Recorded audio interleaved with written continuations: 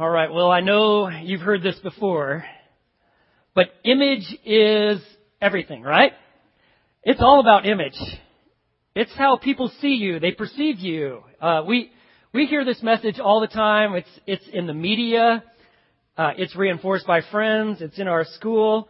We hear all this stuff all the time, that image is everything. And anytime that we feel like there's been an assault on our image, it affects us to the core.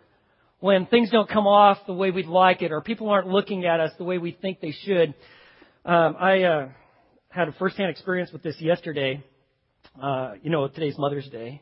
And I was thinking, I'm going to make sure that the yard is looking nice for my wife, right? And I had a pretty busy day yesterday, but I was like, I'm going to quick just mow the yard, And so I get everything, gas my lawnmower up, and I get it started, and I go about 15 feet, and I have some of these flowers that I don't know what happened. Somehow it ripped the air filter off my lawnmower. Now, my lawnmower, I have prided myself in having exceptional lawn equipment. I have this, my wife is laughing, but I got this free lawnmower about 4 or 5 years ago.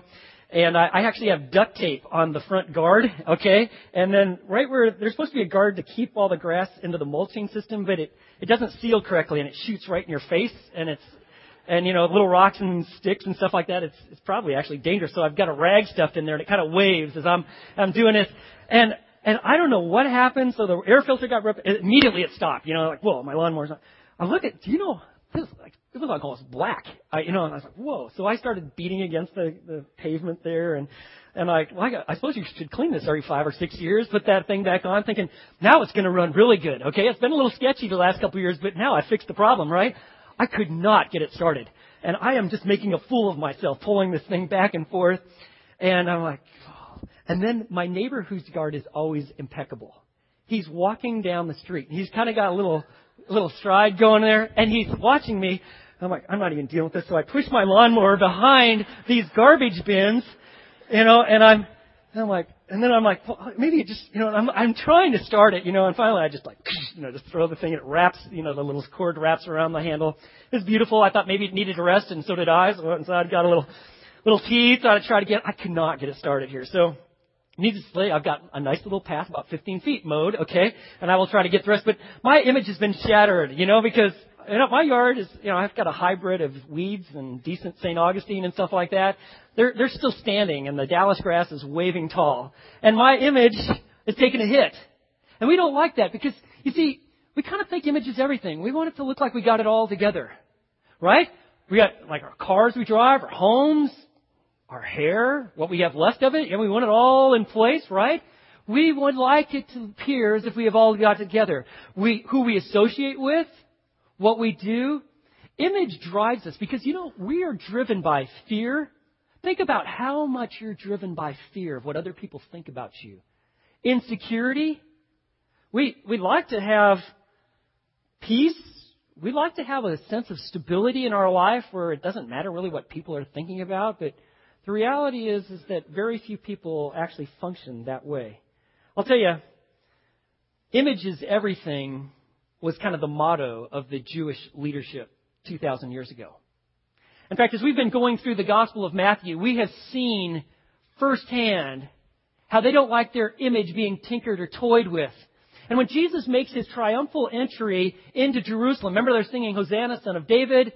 The next day, he comes into the temple and he actually flips over all their tables, and they got these little concession stands running where they're charging all these exorbitant prices for all these little animals and pigeons, and they got a racket going on. They got their own coin system, and Jesus flips their tables and says, "This sort of thing is not it. My people are to become a people of prayer, and you've turned this place into like a den of thieves." And Jesus confronted them head on, and then he started telling parables. He's doing it publicly. He's doing it in the temple. If any one place that the Pharisees, the scribes, the Sanhedrin felt like this was sacrosanct, you could not touch us here. This is our place. It'd be the temple. And yet this is where Jesus shows up and starts telling these stories and indicting them on their poor leadership and how they've missed it, and basically telling them God's going to deal with you, and he's going to deal with you soon. They didn't like it. They didn't like what Jesus had to say. They were completely upset. Jesus was destroying their image in front of their people. And after all, image is what? Everything. And so they had to put an end to Jesus. Now, easier said than done. Got a little problem here. They're occupied by Rome. Rome allowed the Jewish leadership, Sanhedrin, to make some calls on some certain issues. But one thing you couldn't do, you couldn't kill a person, right? Okay, we'll do that. Thank you. We're in charge. And they had to get rid of Jesus. And so they kind of found themselves in a sticky situation. The only way they really are going to be able to get rid of this huge thorn in their side, called Jesus, was if they could get him to incriminate himself. And then they just take him to the Romans. And the Romans for sure would deal with him. And so if you're going to do that, you got to be smart. You got to be clever. In fact, you have to have a certain amount of brilliance because Jesus is just no normal rabbi. This guy has wisdom. He has an impeccable life. He's never sinned. No, they could never find any sin. They tried to trump up some different charges. They could never find anything. And furthermore, he's got power. Like, he can heal people. He raises even the dead. And so this isn't going to be so easy, but you've got to do something because he is wrecking their life. They refuse to believe that he was the Messiah, and he's identifying himself as the promised one of the Old Testament. And so they found themselves in this jam. They've got to get rid of Jesus. And finally, when you get to Matthew chapter 22, beginning in verse 23, they've got it. They have finally identified the silver bullet that will put an end to Jesus. And wouldn't it surprise you, but it has something to do with image. Watch this. Look at verse 23 in chapter 22.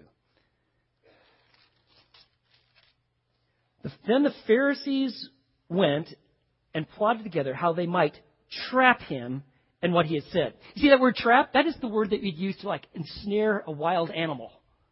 And so they've been conniving and scheming and thinking and planning and trying, and they finally have got it.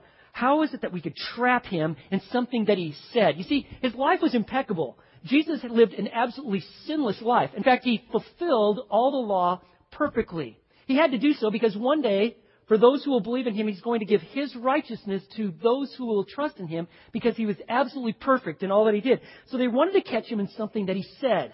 They wanted him to slip up verbally because they could find nothing wrong with his life. And look at verse 16. And they sent their disciples to him. So here you got these Pharisees. They've got people in training underneath them. And what they're doing is they're going to send their trainees, their disciples, and they're saying, we want you to run on this mission.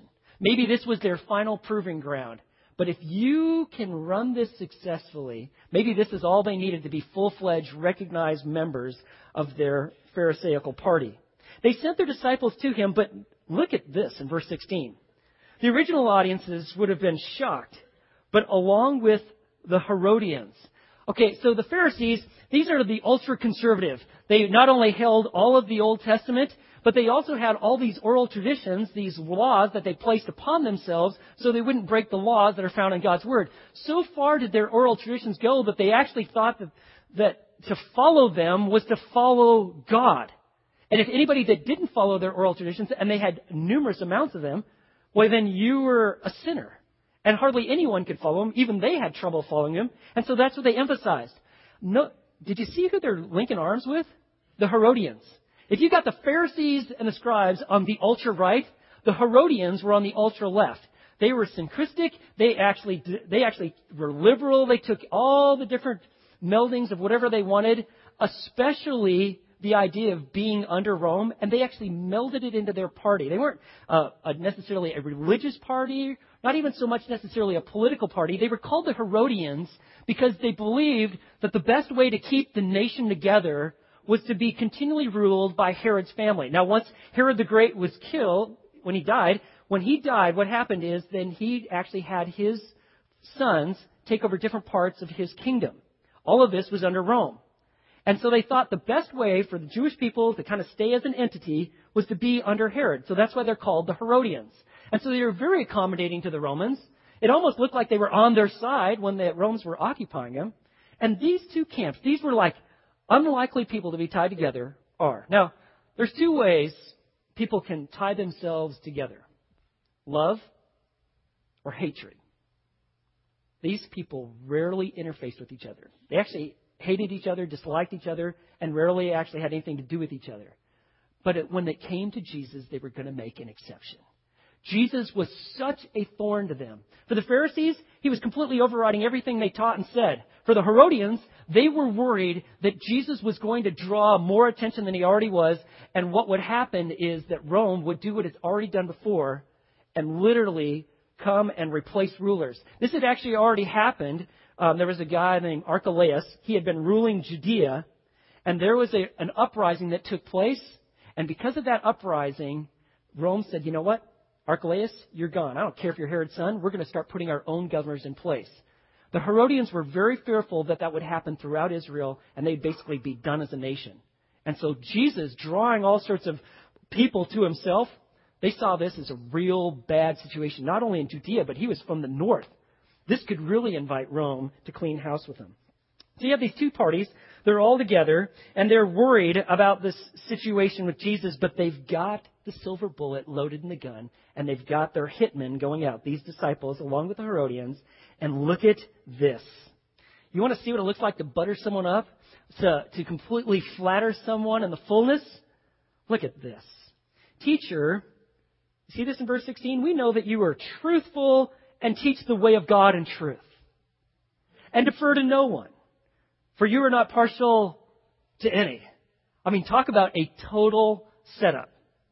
Because they're going to actually see if Jesus can pick a side. And so they're setting him up. And do you know why they're coming across? You see, they're in the temple. Jesus has all these people around him. And remember, image is everything, right? You want to look like you're real sincere and devout. And you really are seeking after truth, right? And so they actually have these statements made. They say these things for appearance sake. But truly, that is not their heart. And then they unload the silver bullet, verse 17. This will most certainly lead to the end of Jesus. Tell us then, what do you think? Is it lawful to give a poll tax to Caesar or not? You could just hear a huge hush in the crowd. Is it lawful to give a poll tax to Caesar? Now, poll tax. This was the most despised tax that was in Israel. Now, we deal with some taxation issues in our country here. It is estimated that a Jewish family paid about 49% of their income in taxes, okay? You've got about 32% went to the Romans with all of their tax. You got 12% that went to Jewish authorities for the upkeep of the temple, etc. And then about 5% was extorted out of you, out of these tax collectors that were completely unethical. But the poll tax itself was seen to be like the worst tax. It's literally called the kinsos, and it has the idea that where you get the word census from it, it was like a head tax, and you paid it annually. It's like a tax you paid to exist. And so when you paid these taxes, they not only supported the Romans and their armies and their temples to all these false gods and the lavish lifestyles of the high upper class of the Roman citizenship, but it also was a constant reminder. It symbolized their subjection. And no tax like the poll tax reminded them that they were subjected to Rome. They hated it. And this is what's taking place. Remember, I was telling you about that insurrection that happened in 86? What happened, there was a guy by the name of Judas. And he actually rose up and just said, no, we're not going to pay this tax anymore because we belong to God and we don't belong to you. And what happened is they basically put this guy to death. Judas and all his cohorts, they actually crucified them, and they ended this rebellion. And that's the time where Archelaus is shipped off, and they start bringing in governors. And so this was a loaded question. They were setting him up to be crucified, and they had him. I mean, how would he get out of it? See, there's not a lot of options here. If he says no, if Jesus says, no, it's not rightful, well then, bingo. You accuse him of treason, insurrection. You hand him over to the Romans. Hey, all the Herodians have to do is say this. Hey, we don't want what happened here about 24 years ago. We don't want it. This Jesus, he just said, don't pay the poll tax. Remember Judas and all those guys? Jesus is saying the same thing. We don't want him. We want to live peacefully. We're trying to help our people understand that you're the leaders. Here's this Jesus. And Rome, they quickly kill him. This was a hot issue. in AD 66, this again became the issue. That poll tax, there was a huge insurrection. 4 years later, a general by the name of Titus, comes and Rome cleaned house. In fact, that's when the temple was burned. The Romans killed 1,100,000 Jews. This was one of the leading issues, this poll tax, this head tax. On the other hand, if Jesus says, no, you don't have to pay it, well, okay, that's treason and insurrection. If he says yes, well, then the great mass of the Jews feel like this man can't be from God, because this paying of the tax is kind of a recognition that the Romans own us. And this would alienate him from the masses of the Jews that actually hated this tax. You see, they had him. Jesus is either going to get himself killed, or he's going to alienate himself from the masses, and the people are going to walk away from him. And so they throw this in front of him. Well, Jesus, he's omniscient. He knows all things. He knows everything that's going on in your head right now. He knows everything about last week. He knows your motives. He knows your heart. In verse 18, Jesus perceived their malice. You could translate that wickedness. And he said, why are you testing me, you hypocrites? See, image is everything. Jesus said, yeah, you got a mask on. You got this mask on that, you're a great seeker of truth and you're highly respectful and you walk in the ways of God and you want to know more. But in actuality, he says, you're a hypocrite. You're a feigner. You're an actor. That's what they called their actors. They called them hypocrites. Jesus says, I know who you are and I know what you're all about. Well, the crowd is watching because Jesus is going to get nailed one way or the other. Verse 19. He says, show me the coin used for the poll tax. Whoa. Everybody knows what this coin is. And sure enough, and they brought to him a denarius. A denarius is worth about a day's wage. For a common laborer, soldier, you got paid a denarius. It was a very simple coin. It was highly prevalent throughout Israel, throughout actually the empire. This denarius would actually have a picture, a symbol, an icon of the Emperor Tiberius. And it has some lettering around it. It would say either like that it's like divinity, or the fact that he was the son of Augustus, okay? That he was divine, the son of the August one, the divine one. So it had an image which the Jews absolutely hated because they consider it sacrilege. You shall have no graven image. You have a graven image on this coin. You have a guy calling himself God, and he's actually publicizing it because he puts it on his coin. On the backside of that coin, you have this woman, and she is referred to as the Roman goddess of peace, Pax. And on the backside, it would say High Priest, Pontifex Maximus, High Priest. The coin was considered completely blasphemous. And yet they were forced to trade, and in order to pay for their livelihood, this head tax, they had to give one of these denarius. They were prevalent. They got one. Everybody's got one. Jesus wants to see one? All right, sure. So they hand him one of these small little silver coins. You can just see Jesus kind of looking at it and then showing it to them. And then he asks this question. Then he said to him, verse 20, he said to them, whose likeness and inscription is this? Well, they all knew that. They hated it. They didn't even really want to touch the coin. And they said, well, verse 21, it's Caesar's. We know whose this is. It's Caesar's. And I'm sure there was a long pause as they were wrestling with this. And then he said to them, then render to Caesar the things that are Caesar's, and to God the things that are God's. Whoa. What did Jesus just do? He just slipped out of their trap. He saw it. There was no escape. I mean, they literally had him encircled. He couldn't escape. And he makes this statement. He says, render, give back what you owe to Caesar. But make sure you recognize that if you owe something to God, which you do, your very lives, give it to God. Now, in just one sentence, Jesus automatically legitimizes the fact that, hey, if you're dominated by a government, if you are called to or asked to pay taxes, you do so. You pay what you owe.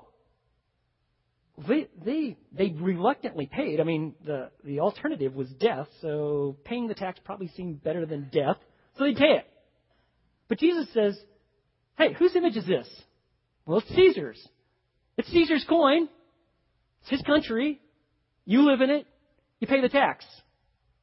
On the other hand, give to God what is God's. You know, it's really interesting that we're coming to this text. Because the whole idea of submitting to government, following their laws, paying taxes, not real popular.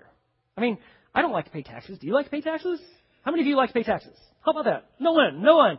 We don't really like that. In fact, I think I remember in like American history, we actually parted ways with England. It had something to do with taxation, right? Taxation without representation. Who's representing me? They're not representing me. I don't like taxes, right? It seems like we've kind of fallen back in the same old trap, and you could pretty quickly, easily go, I hate this, right? And I don't want to pay. And so Jesus, though, he makes this statement. He says, you know what? If it belongs to Caesar, pay him.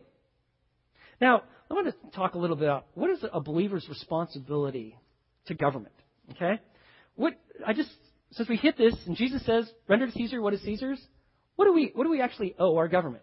What is our responsibilities? What is a Christian approach to our civic duties? I'm going to give it in 3 little simple words, and they actually all rhyme. How about that? Okay? So you'll be able to remember. The first one is pay. You got to pay. God calls Christians to be good citizens. Let me give you a text. Romans chapter 13, beginning in verse 1, and then I'm going to read verses 5 and 7 as well. But listen to this. Just listen to what Paul wrote to the Romans. These were believers living in Rome. Okay? And remind you, Rome wasn't a really great government to be under. Okay? If you think you got it bad in the United States, you are mistaken. Let us go almost any place else in the world. Or North Korea. Okay? We have it really good, friends. But listen to what he says. Let every person be in subjection to the governing authorities. For there is no authority except from God, and those which exist are established by God. Did you get that? God actually establishes these authorities. And he says, and beginning in then verse 5, therefore it is necessary to be in subjection not only because of wrath, but also for conscience sake. For because of this, you also pay taxes, for rulers are servants of God, devoting themselves to this very thing. Render to all what is due them, tax to whom tax is due, custom to whose custom, fear to whom fear, honor to whom honor. Did you get that? God is telling you, I am actually establishing government. There is going to be no perfect government until Christ sets up camp on this earth. He's coming back, and He promises to do so. In the meantime, we're going to live under governments that aren't that great and are going to have some issues. But if we owe taxes, we're to pay them. Let me just tell you this. In our country, you can actually vote for your leaders. You know that? If you don't vote, you cannot whine. Period. Okay? You have a great opportunity. In our country, we can actually vote for our leaders. Vote for those who best represent your values. I mean, if you can't find one, pick the lesser of two evils. But find someone. But let me encourage you, vote. I'm not saying anything. I'm just communicating, all right? Vote. You have an opportunity to do so. And you must. Because God has placed these as authorities over you. Submit. And so you pay. What do you do with your leaders? What's our civic responsibility? You pay. Let me give you the second one. You pray. You pay, you pray. 1 Timothy chapter 2, verse 1, he says this, first of all then, I urge that entreaties and prayers and petitions and thanksgiving be made on behalf of all men, for kings and all who are in authority, so that we may lead a tranquil and quiet life in all godliness and dignity. We are to pray for our leaders. Pray that they would know God. They would know Christ. They'd have salvation. They'd have wisdom. They'd look to God's standards of right and wrong. They would actually hold to the revelation that God has given. God is the one who's established morality in the universe. He's the moral one. He has established what's right or wrong. Let's pray that our leaders would submit and yield to Him. In fact, Scripture commands us to do. Let me give you the third one. We pay, we pray, and we obey. You pay, you pray, and you obey. We're to submit to human government, even its pagan governments. Jesus is telling them, you submit. You pay the tax. You don't like it? I don't probably like it either. And we know that Jesus wasn't really fond of the taxes, but, when he had to pay a tax, he'd go send one of his boys out fishing. They'd, catch fish. You're going to find a coin in their mouth. Pay it for both of us, okay? But he paid it. And he's telling them, pay it. And so we obey. We submit to human governments, even pagan governments. Let me give you a verse on that. 1 Peter chapter 2, verse 13. He said, submit yourselves for the Lord's sake to every human institution, whether to a king as the one in authority or to governors as sent by him for the punishment of evildoers and the praise of those who do right. God is keeping some semblance of order through his government. A government's role, punishing evildoers. They're supposed to reward those that do it right. I'm not sure how well we're doing on those. Sometimes we don't ever reward those who do it right. But nonetheless, God is saying, this is what I want to accomplish. And so this is what we do. Let me tell you a couple errors. First, one error is to first see the government as the enemy of God. Okay? I hate the government. And you do it like this righteous anger. And somehow in some Christian camps, they just jive on this sort of stuff. They almost attribute hatred for government as love for God.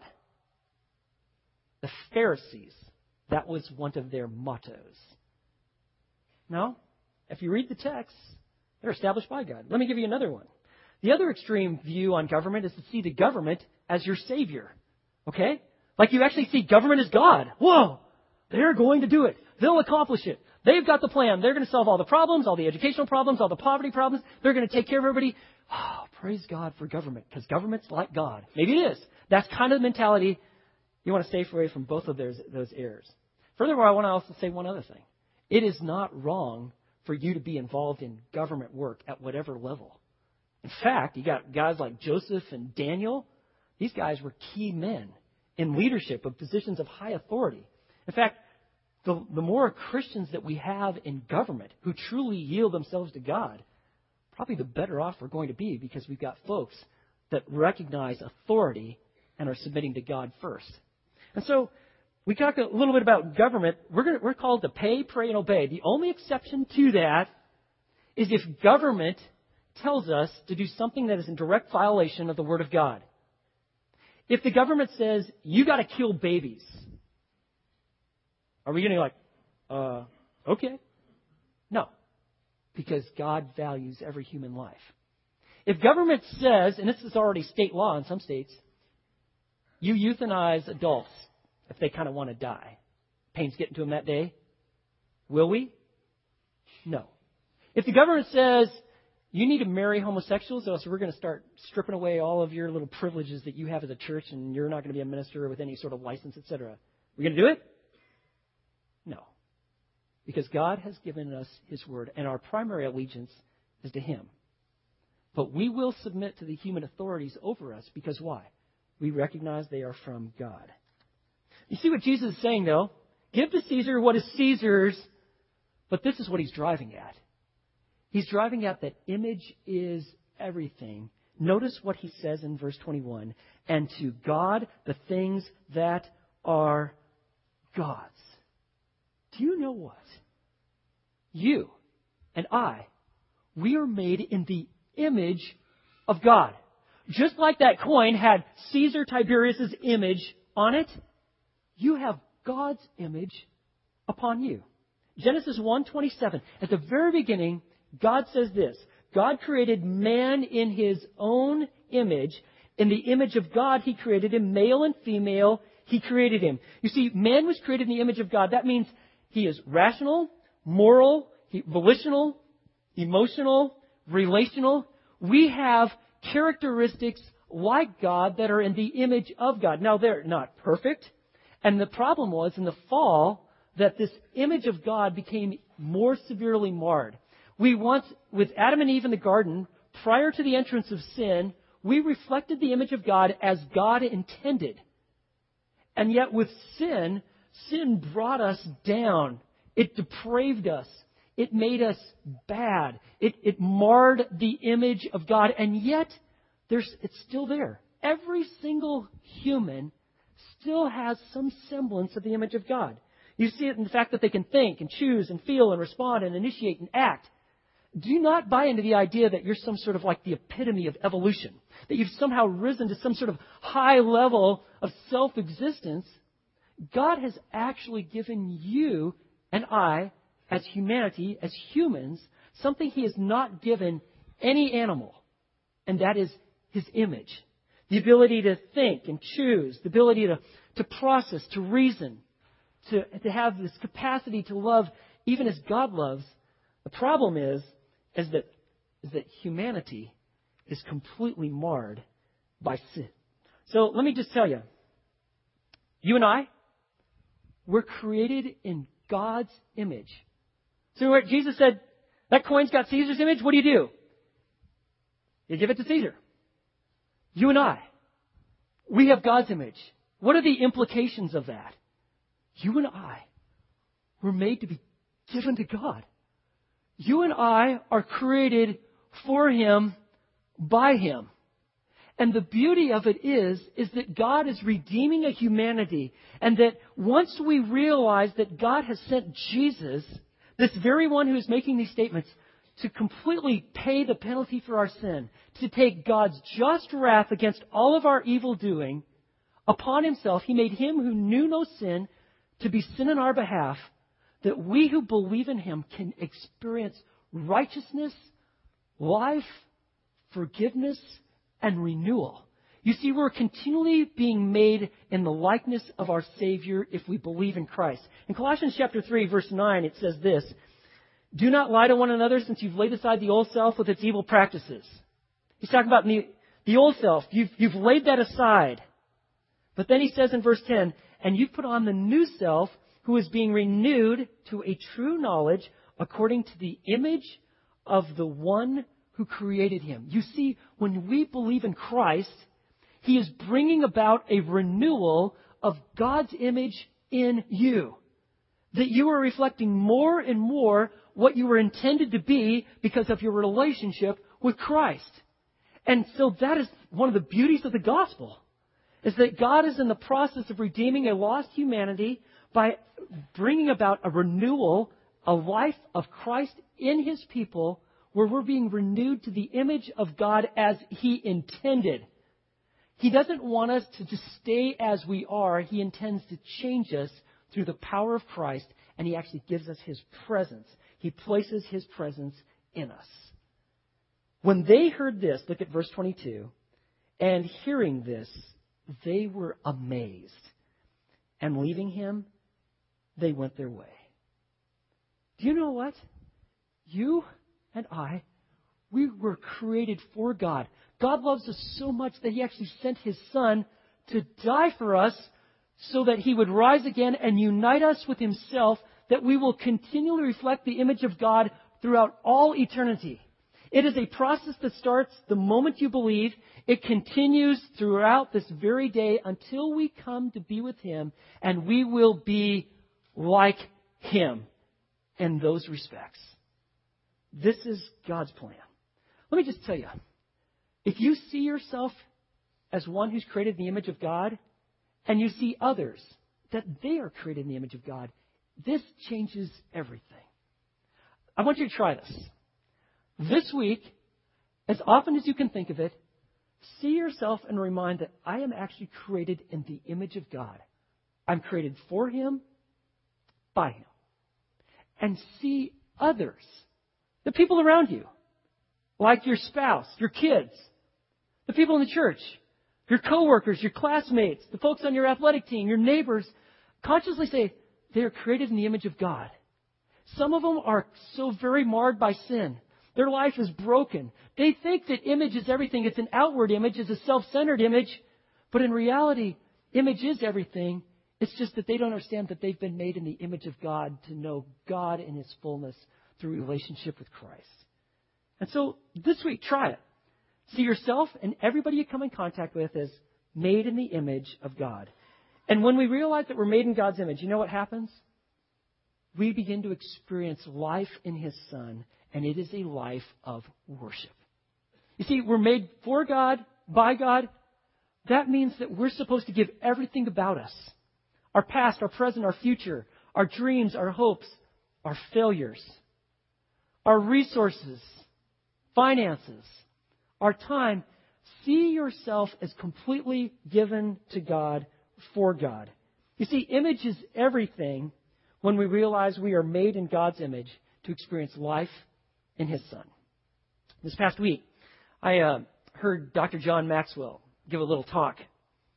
And he said something that just stopped me right in my tracks. When I heard it, like, whoa, that was powerful. This is what he said. There are two great days in a person's life. The day they were born and the day they discovered why. Today, perhaps, is your day of discovery. Do you know why you were created?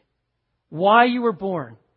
You were born to give yourself fully to God because you're created in His image to experience life in His Son. And after all, image is everything. Let's pray. Lord, I want to thank You for this amazing text. Not only do we see Jesus set things correctly by helping us understand our right role to government, even government we may not like at times, but understand our role before You, that You have created us in Your image, that we might experience life in His Son, in Your Son, that there would be a renewal to life, that we would freely give ourselves to You because You have Your imprint upon us. If there's someone that's here today that has never truly trusted Christ, and they're buying in the image is everything in a self-centered, all about them kind of way, would they right now even be convicted of sin and pray with me and say, Lord, I have always lived for myself and my life reflects that. But today I get it. I realize that You have made me for You. And all of my waywardness and self-centeredness and doing life on my own, that is all missing the mark. It's all sin. I turn from it, I repent, and I trust Jesus for life, for renewal, that Your image might be accurately reflected in me.